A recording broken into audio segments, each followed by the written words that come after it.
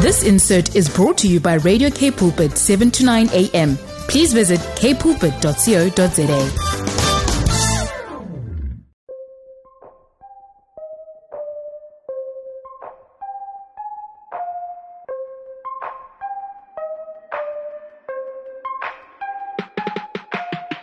Welcome to the show today. It's Voice of Change with myself, Lauren Jacobs, here on Radio K Pulpit. I hope that you're having an amazing day and that you're staying sane in the mother city because the traffic has been crazy. And as we all head back to work, probably by next week and all the schools get back, everything is sure going to be heating up. And I saw just the other day that 1 million tourists are in our mother city. And that's quite a conversation that likes to divide people. We love tourism. We love how it boosts our economy. We just don't love the traffic. And so please keep safe on the roads and please just be blessed whatever you're doing, enjoying the sun, enjoying the cricket that we are starting to have. I know some of you are really excited. Social media abuzz with SA20 stuff and, just getting on down. And what's really cool about the games at Newlands is that they start at 5:30, so we can head on over after, some work. And if we have the strength after work, we can catch up on some great cricket. How cool is that? Besides cricket, though, because that's not what we're talking about on the show today. Today, we are getting in to the case that South Africa, the South African government, the leadership is bringing against Israel at the ICJ. And that's going to be our talking point for the next hour. You need to understand what is actually happening because when people talk about it, they just go, oh, South Africa is bringing this case. But the facts of the matter is that it's much deeper than that. And also we need to know the distinctions between the ICC, the criminal court, the International Court of Justice. What is the difference? What is South Africa's case about? And, how is this going to move forward? What are we going to see? How does this unfold? How should we feel? So much to talk about. And how do you feel right now when I talk about this case? I hope that you're kind of turning that app up or you're turning the volume up on your phone or maybe even on the radio because we need to talk about this. So many of you over the last couple of weeks, as I've been talking on Voice of Change, sharing with survivors, sharing with, different people around the issue of Israel, have been saying, I love Israel. I pray for Israel. The Bible tells me to pray for the peace of Jerusalem. That's what I'm doing. What can I be doing more? And so I want you to be informed today. And I have Benji Shulman, who is the Director of Public Policy for the South African Zionist Federation. He's also a broadcaster and he's a very, very well informed on what is going to be happening. And so I brought him in today to discuss with us what we're going to be seeing over the next couple of weeks and how long is this hearing going to take? Will we get a ruling soon? Well, everything is going to be unpacked on the show today. This is where you want to be for the next hour. So don't go anywhere. Benji's with me after this. Your daily companion, Radio K Pulpit, 7 to 9 a.m.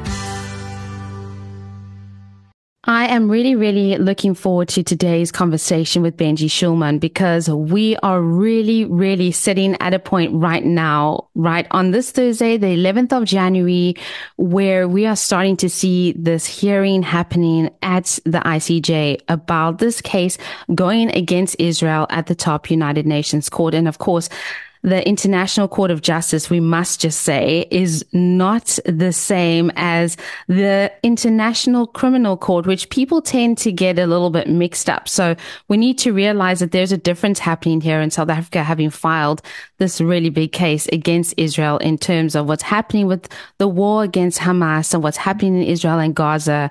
And I know we've been covering this a lot on the show, but today we need to talk about what's going to be happening at these hearings and this case. And to unpack that with me, Benji, it is so good to have you with me today. I know that you're going to give us so much insight, information that we can actually take on board for when we speak to other people and so that we can understand what is actually happening. Before we get into that, welcome to the show and thank you so much for being here today. Yeah, thank you, Lauren. Thank you for the opportunity to be here and to bring the perspective of the South African Zionist Federation. We are the oldest Jewish community organization in the country and obviously work on the connection between our country in South Africa, Jews and the wider community and Israel. And so it's really great to talk to you and to talk to the listeners who I know such supporters of Israel all over the country. Mm. I'm so grateful for the work that you guys are doing as well. It's so important. Sometimes people can feel so alone in their support of Israel. I don't know if you've experienced that or heard people say that. I've met quite a lot of young people on social media who have said, I'm South African, I support Israel, but I kind of feel a little bit alone sometimes and a little bit nervous. I'm not sure if I should be saying this on social media that I support Israel. I'm not sure how alone I am. I'm not sure how many other people are Zionists, whether they are Jewish or not. And, there's kind of that feeling of wanting to be part of a community and people who have the same experience and heart and understanding that you do. And have you found that people do want that right now, especially with what we have seen on October 7th and the weeks that have now gone by and the months that have gone by? Yeah, absolutely. I think that a lot of people who support Israel have actually very much become more vocal in the last few months since this happened. And I think what people need to realize in South Africa is what we're seeing, the activism that we're seeing on the streets and at the ICJ and in different places is not a South African position. It's an ANC position. And the ANC controls the government and is able to influence other institutions through that control. And so we have this big public discourse about Israel, which is very hostile. But actually, the majority of South Africans don't believe in this kind of thing. They don't take on board some of the key messaging that the ANC would like us to take on. And I think really, if we're honest about this application, it's the ANC that's trying to take Israel to the ICJ, not South Africa, because the majority of South Africans are not in support of this particular piece of lawfare. Mm. And a lot of South Africans as well so closely view and see and have lived with gender-based violence. We know that this is a reality in South Africa and what we witnessed on October 7th. And some of the survivors who have shared their story even here on the show and have survived, being at the Nova party, survived what happened, the intensity of the gender-based violence, the intensity of the violence that took place that day and still continues is something that should really stir our hearts. We know there's also been a lot of, kind of criticism towards the United Nations women for not speaking up for Jewish women, Israeli women who have, and there weren't just Jewish women that were harmed, on October 7th. It was many different kinds of women, men and women, children as well. And as South Africans, I believe that there are many South Africans that have compassion and empathy and a sense of, gosh, what we witnessed, what we saw, and what we are still seeing and hearing is not okay with us. It doesn't sit well with us. So I'm so glad that you mentioned that, what we see unfolding now with this case is not the majority of how South Africans feel. There's a different heart, perspective, and understanding that we have towards what we have witnessed in Israel.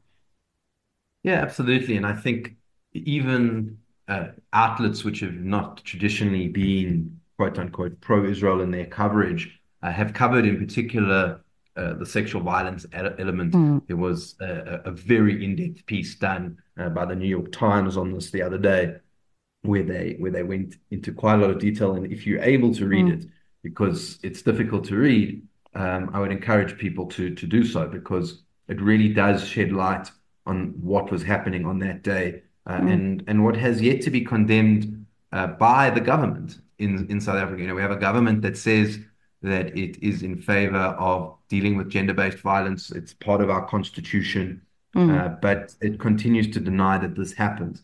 And I think that it shows the moral rot at the heart, unfortunately, of our leadership in our country, that they are prepared, essentially, which we're going to talk about, I think, in a little bit, to help and defend groups like Hamas who are committing these acts. And I think that as South Africans, part of reclaiming our country is actually reclaiming the kind of friends that South Africa hangs out with. Because I can tell you right now, around the world, people are looking at South Africa and they're saying, well, this is not the South Africa that we know. What's going on here? And I think it's up to ordinary South Africans like ourselves to say, look, this government doesn't represent us. This is not what we stand for. and what we stand for is in the Constitution and is in the moral framework of what we operate on every day, not what our government tells us we're supposed to. Mm. Such a good point that you make there as well. And that we as citizens, we actually have something, we can take action as well. And we can be active in our reality and in how this government's going to work, who our government is, and how we want South Africa to be, and the moral compass that we want to have. And with that being said, let's unpack a bit of what South Africa's case is against Israel and we are starting to see happen, the hearings that we are now going to start, listening to, hearing about everything like that. So people are hearing, of course, just that South Africa has this case against Israel. It's a 84-page case, and, they got these top lawyers and attorneys that are going to represent this case. So unpack a bit for us. What is this case that South Africa is actually bringing against Israel? How is this going to work? And what is their main argument against what is happening in this war against Hamas and with this conflict that we are seeing happening in Israel right now? So, first of all, your point about the ICC and the ICJ is one that's important. People get confused. So let me help clarify that. To begin with, the ICC is a court which is set up by convention. In other words, countries sign on to be a part of it. And once you sign on, then you are a part of those court proceedings. And Israel has never been a signatory to the court, which only came into being about 20 years ago. It was in 2002, I think. Mm-hmm. So there's that court. And then the ICJ court, International Court of Justice, is actually a sort of internal dispute resolution mechanism of the United Nations that sort of all countries join when you become a member of the United Nations. And it's also governed by some of the conventions which are in the United Nations itself, which includes the Convention Against Genocide, which was the name of genocide. The word was actually invented by a Jewish person.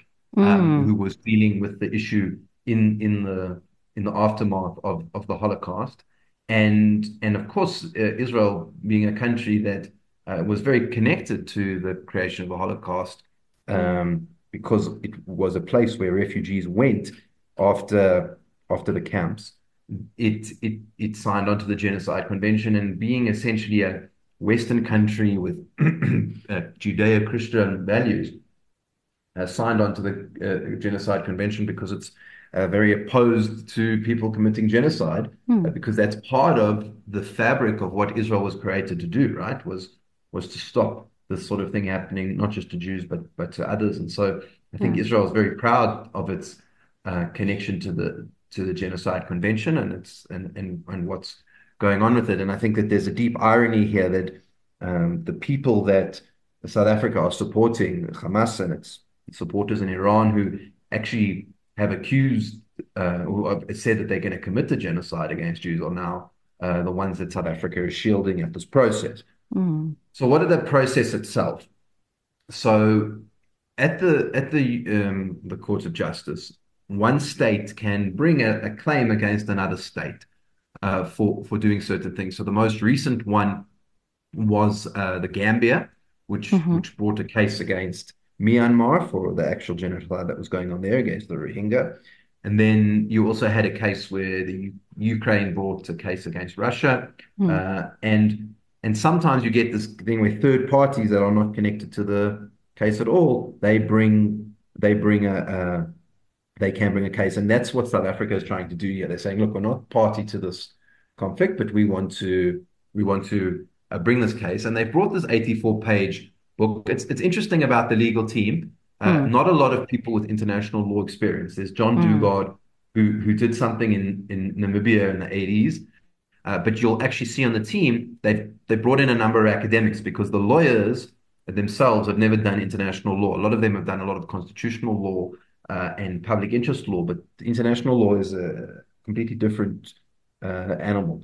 So they have brought this, and effectively what the South Africans are saying is the following. If you kind of read the report, they quote some old reports, sometimes not so credible ones, about Israel's conduct and its overall connection in the area.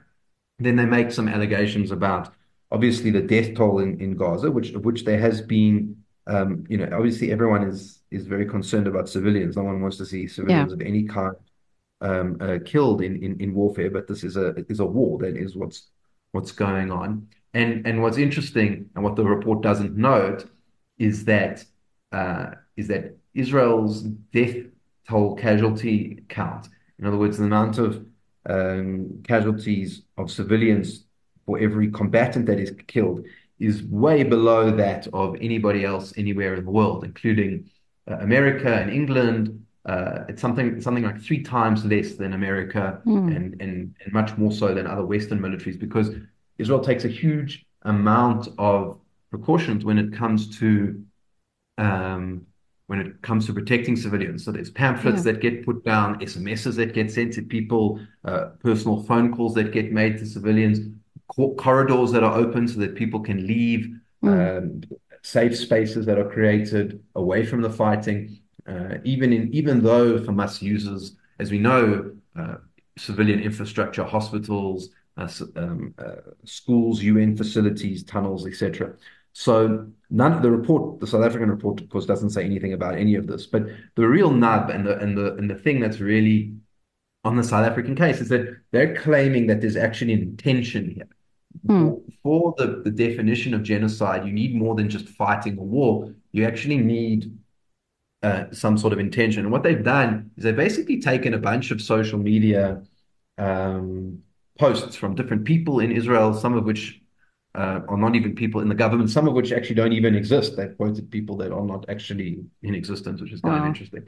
And they put this into a report. And what they're saying, essentially, the case of the South Africans is that these media reports constitute intention by the Israeli state to commit a genocide against the Palestinians, which, I mean, is really ridiculous if you consider, as I've said, the fact that it's a war, it's a defensive war, and that since really the beginning of the state of Israel, all it's ever done is seek peace with its neighbors, and unfortunately has gotten a war in return.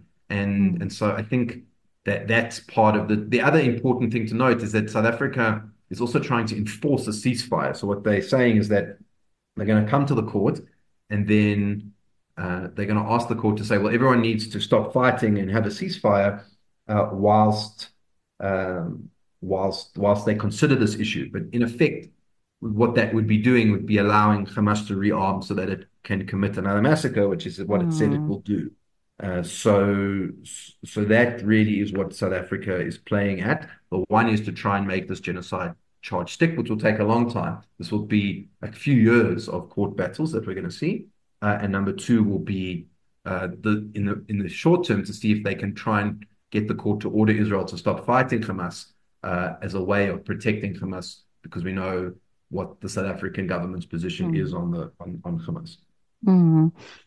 Benji, thank you so much for explaining that to us as well. It's so important that we understand exactly what's happening. And two things, the total number of deaths that we hear about, or the numbers that come out of Gaza itself about how many civilians have been killed, or how many people have been killed.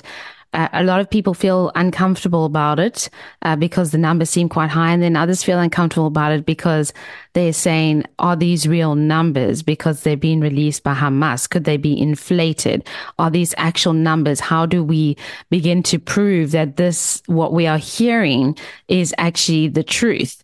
And how then do we see that as well? How do we quantify? I mean, how do we take numbers to an international court and go, well, these are the numbers. Is there a way we can prove that this is actually the amount of people that have passed away or that are experiencing this? Or is this also going to be a bit of a stumbling block in the South African case? Yeah, I think the South Africans do have a problem there, because it's interesting. You'll get these numbers, as you say, about 20,000 quoted by the Hamas-controlled Ministry of Health.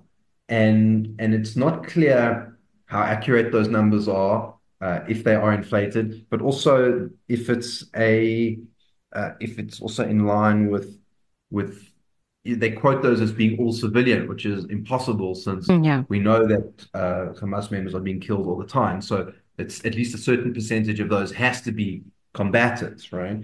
Yeah. So on the one hand, those are not reliable, and also, you have people who say they one thing, but they're doing something else. So, for example, part of the October 7th massacre involved journalists. Journalists were Mm. involved in the actual killing of Israeli civilians. But then when those people are shot or killed, then those are claimed as journalistic deaths, right? Mm. So there is a real problem around those numbers, and I think it is going to be something which is going to be a problem for this legal team. Mm. And also, when we consider genocide, we I almost think we have to stop and pause. People have to stop and pause and go, well, the population of Gaza has increased, double, in the past couple of years. And, almost half of the population of Gaza is under the age of 18, which means these are children. This is a population increase that's happening now over the last couple of years when Israel, gave that land back. So if it was a genocide's really the opposite of a population growing. It's intentionally trying to stop that population growth, as we saw in the Holocaust. It's getting really rid of people. It's a war against a specific group of people, and it's what we see happening in Gaza, even just from a population growth point of view, is very much the opposite of genocide. So to use that word seems a little bit overstated, if anything. What's the most interesting thing about the genocide claim is that it was made 2 days after the war the massacre that Hamas committed. So in other words, people were accusing genocide against Israel before it had dropped even the first bomb. And what's interesting is I heard one guy who's more of a psychologist, and he said that in his view, what this signals is that people who support Hamas looked at this and they could tell that what Hamas was trying to do was genocidal intent, right? They were trying to kill as many Jews, take hostages, murder people, attack children, burn children, as we saw. And if you're a supporter, that's impossible to have within yourself, and so you deflect it onto your opposition, and that's where this genocide thing is coming from. Is that it's a way of trying to deflect an extreme evil onto your opponent, but I don't think that it has any basis in fact. And unfortunately, we've seen versions of this throughout Jewish history, but even within the last 50 years, you had the United Nations General Assembly in 1975 voting to say that Zionism is racism, which is something that they eventually repealed. But that vote actually took place, and it's another way in which you go and make an absolutely horrific claim against your opponent as a way to delegitimize them. And I think that that's really what's happening here. You and I will talk about the facts and talk about that this cannot possibly be, but I'm not sure that the people who are making this claim are that interested in it. It's almost like a giant smear campaign if you really examine it properly. So interesting, and so much more to talk about. We're going to take a quick song break, but I don't want you to go anywhere because Benji and I are still going to be chatting about this. And it's a very interesting conversation that we're having today. One I believe that you need to hear. So don't go anywhere. Enjoy some music, and we will see you when we get back. Find the wind under your wings. Discover life with Radio K Pulpit on 7 to 9 a.m. Hope you enjoyed some music with us today. I'm with Benji Shulman, and on Voice of Change, we're talking about what we are seeing happening in the hearings that are happening at the ICJ right now. And of course, this is very, very important to those who care about Israel, for those who are concerned about just, morals, humanity, what we have seen happen. And we're going to continue to unpack this. So Benji, I want to know from you, as we see this case moving forward, as the hearings begin, how is this going to unfold? Is this something that happens over a couple of weeks? Israel are well prepared to present their case as well, and I'm sure that their case is going to be rock solid. How are we going to see these hearings play out, and will it take some time to get a final ruling and decision on this? Yeah, so the team that Israel has put together, they haven't announced the full team, but from what we've seen so far, one of the advocates, Mark Shaw, is really one of the big giants of international law in England. They've got a British law person, and every country has a judge. If you're not on, there's 10 judges, but if you're not represented, you're allowed a judge on the court. So South Africa has sent Dikan Motseneki, who is the Deputy Chief Justice, Mhm. and I think is actually a fair man, and I hope will take this seriously. And Mm. then from the Israeli side, they've sent Judge Aaron Barak, who's probably the most famous judge in the Mm. history of Israeli judiciary for a variety of reasons. But certainly in the last 30 or 40 years, he Mm. is the name brand judge in Israel and expert on these sorts of matters. So Mm. he'll be involved with this hearing as well. But it's likely to take a very long time, perhaps a year, perhaps a number of years. And I think that the opening discussions will only take place now. And I think, yeah, that is what we will see going forward. Mm. So this is not something that's going to be resolved overnight. I mean, people probably think, okay, we're gonna plug into this and listen to everything that's happening. This is not going to be resolved like next month or next week. We can still see this playing out for quite some time, which is going to be quite interesting. And while that is happening, we are still sitting in a situation where Israel wants its hostages back. And we as people around the world are saying, return the hostages. And, that is a reality. So we are also seeing the families of the hostages, getting really upset. Rightfully, they have the right to feel that way and, are going, we're gonna blockade areas where, aid is going into Gaza. We need people to start hearing our voices, taking us seriously. And, how's your feeling as well about what we're seeing with the situation with the hostages? Yes, some being released, but most being held still by Hamas. No, we don't know what kind of condition they're in, what's happening. We have seen hostages not receiving the medication they've needed. We have seen so many things being happening. This is a situation we care about and we are concerned about this. And now suddenly everything is going, hey, you know what? It's halted. People have been killed. Some leaders have been killed. So this is we don't know if this hostage thing is going to be on the table. How should we be thinking about this? What do you see moving forward that we're going to see in the next couple of weeks? Hard to predict, I know, but just the reality and the feeling that we all have towards this, it's quite an intense situation. We're all hoping it will be resolved, but we don't know. There's a few things to talk about with the hostages. The first is that, unfortunately, this hostage group that was taken on the 7th of October is a new group. Mm. Hamas has held Israeli civilian hostages for as long as 7 years. Mm-hmm. There is an Ethiopian man by the name of Mengistu Avira, who you can encourage listeners to go look up. He is an Ethiopian Jew with mental health challenges Mm. and has been a big has been held there by Hamas for 7 years. There's also a Bedouin Israeli, also with mental health challenges, also been held, Mm. and they've each been held for 7 or 8 years now. These latest group of hostages have been held, will be held for 100 days. We're talking now on Thursday.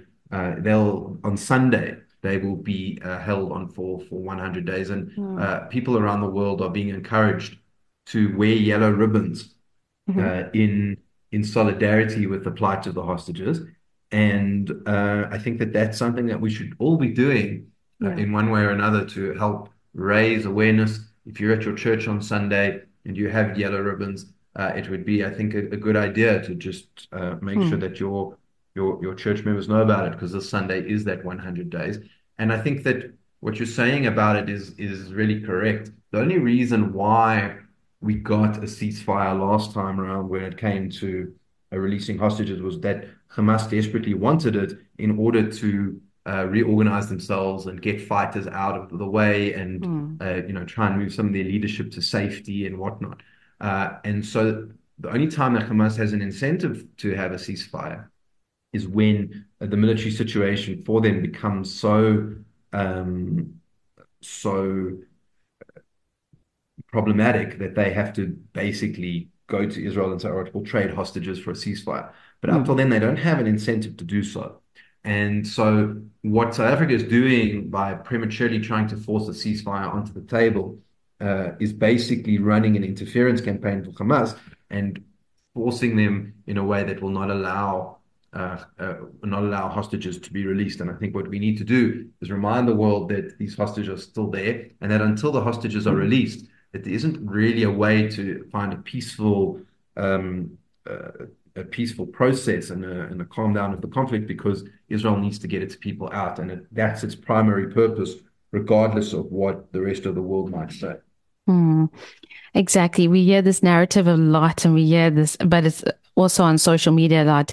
Ceasefire, ceasefire now. When we say ceasefire now, when we hear those words, are we not then saying and giving permission for there to be consistent realities that will be allowed, in inverted commas, to unfold? We saw October 7th happen. If it's now just a ceasefire and we go, okay, it's ceasefire and we're just going to go back to the way things were, doesn't it give permission for more attacks and things to happen? I know probably for you as well, and for me, having met survivors of various attacks that have happened in Israel, meeting people, knowing people personally who were in coffee shops where terror attacks happened, who were survivors, but laying among people who did not survive.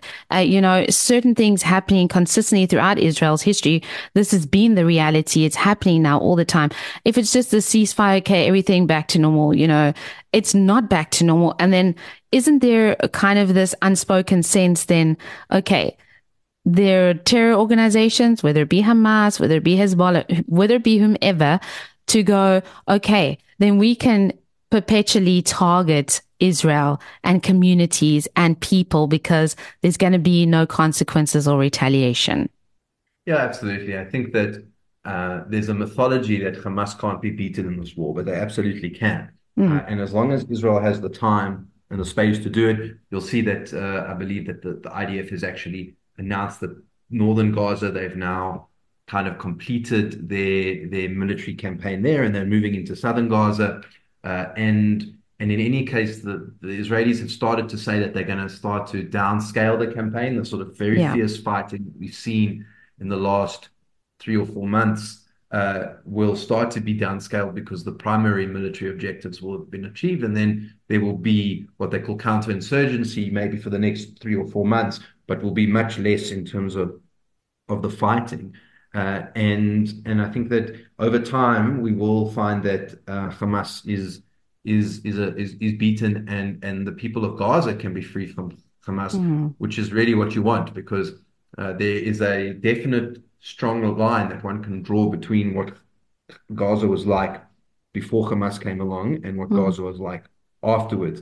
And I think that if a regime can be put into place, which is a pro-peace regime that isn't out to kill Israelis and Israeli civilians, then there will be a day after for Gazans where it can be rebuilt in peace, and the two can live side by side and there's no problems. But as long as Hamas is there, that becomes a very difficult reality to enact. Absolutely. And Benji, I want to say thank you so much for informing us today, for also taking this time out to share with us today.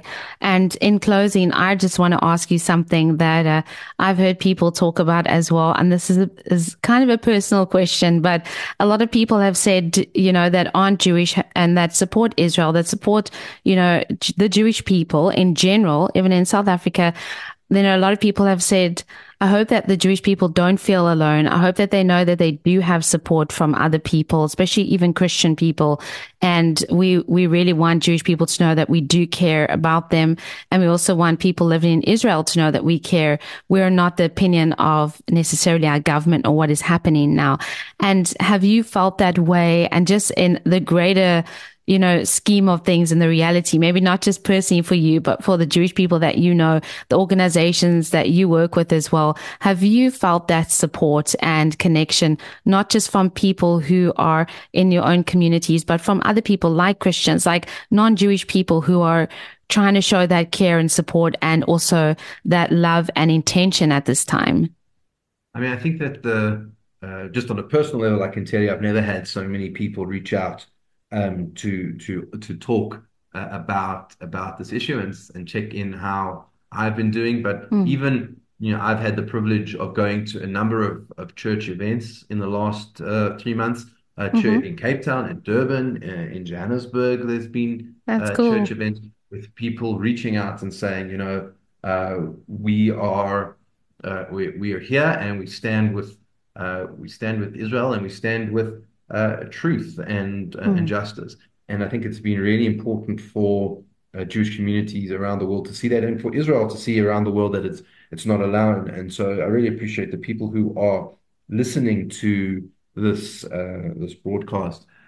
Your thoughts and prayers are really appreciated, and more importantly, your actions are. In Cape Town there Mm. was a an attempt to Mm. to shut down the voices of Christians who were going to have the prayer event on the promenade. And I think Yeah. that is what we're up against as South Africans. We're up against people who are there, who are not interested in having other people give a viewpoint, not listening to facts. And we've got Mm. to stand together as South Africans of all faith groups at this time to speak out and to show the world that the Jewish people in Israel are not alone. Mm. Absolutely. Amen to that. Benji, thank you again so much for being here. All the best for everything that you're going to be doing, not only this week, but over the next couple of weeks and months. Thank you for speaking truth as well to us today. And we just wish you nothing but the best. I'm sure it's not going to be the last conversation you and I are going to have, but thank you so much today for your presence on the show. And yeah, just everything of the best in 2024 and everything of the best for the Jewish people and for Israel as we continue to support. So thank you so much. Thank you, Lauren, and thank you for allowing me time on the show to give our viewpoint. It's such a pleasure. Take care. You are tuned to Radio Cape Pulpit on 7 to 9 a.m. Radio that cares 24 hours a day. I'm grateful for this conversation. I'm grateful to have been unpacking this and, talking a little bit more about the names of, people that I've been reading about recently, like Aaron Barak, the judge. And I was reading a bit about him this week, actually. And of course, just reading a lot about what's going to be unfolding, who are the players, who are the people, what's going to be happening. And to be talking about this and wow, it's something that you and I need to take seriously. It's something that you and I really need to pray about. And I really encourage you as well this Sunday, as Benji shared, 100 days since the hostages have been held. And please keep in mind that these are people, these are babies, these are children, these are family members. And these are people that we should care about. I saw a very touching video a couple of weeks ago when one of the young girls were released, one of the hostages were released. And it was a very touching video. She was back home and her parents had one of the posters that were up. We know there are posters of the hostages being posted up around the world. Even here in Cape Town, outside of Parliament, there were many posters. And one of those posters, her parents actually got and showed it to her. And she was just so cute and just so beautiful, and she was just really smiling and just overjoyed that people thought of her and that people cared enough to have her picture on a poster to say bring her home, and that she was not forgotten. And I think that should tell us something also, not only just about the trauma, the tragedy, the pain, the intensity of what these hostages are going through right now, that we cannot even begin to imagine as free people sitting here talking to each other like this, like we're doing now. They don't have that. And so for them to not be forgotten and to feel the sense of not being forgotten, to know somewhere in the depth of their hearts, pray for them to feel that they are not forgotten and that we as people around the world are thinking of them. And yes, on Sunday in support, wear yellow ribbons. Doesn't have to be in your hair. It can be, on your arm. It can be on your bag. It can be somewhere. Do something. I really encourage you to do that, even in your churches.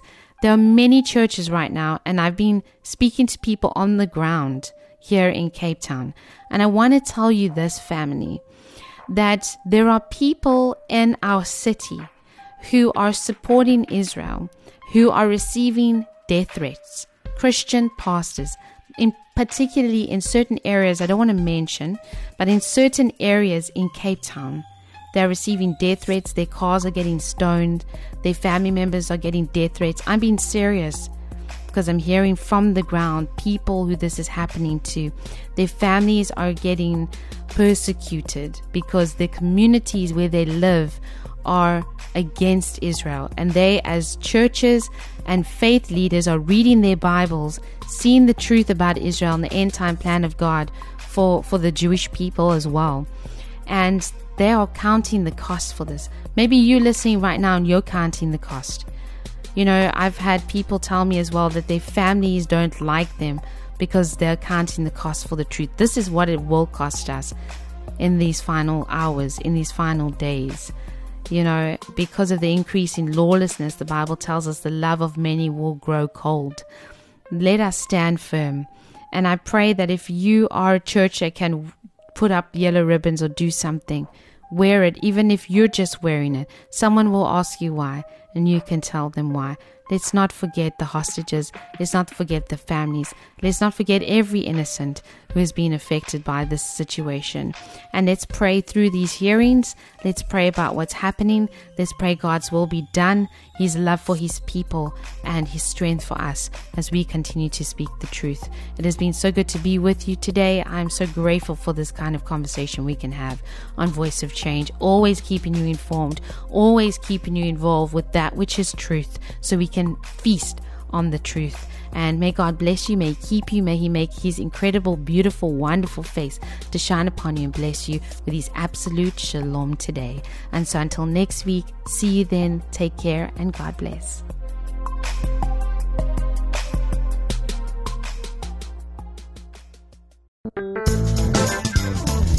This insert was brought to you by Radio K Pulpit, 7 to 9 a.m. Please visit kpulpit.co.za.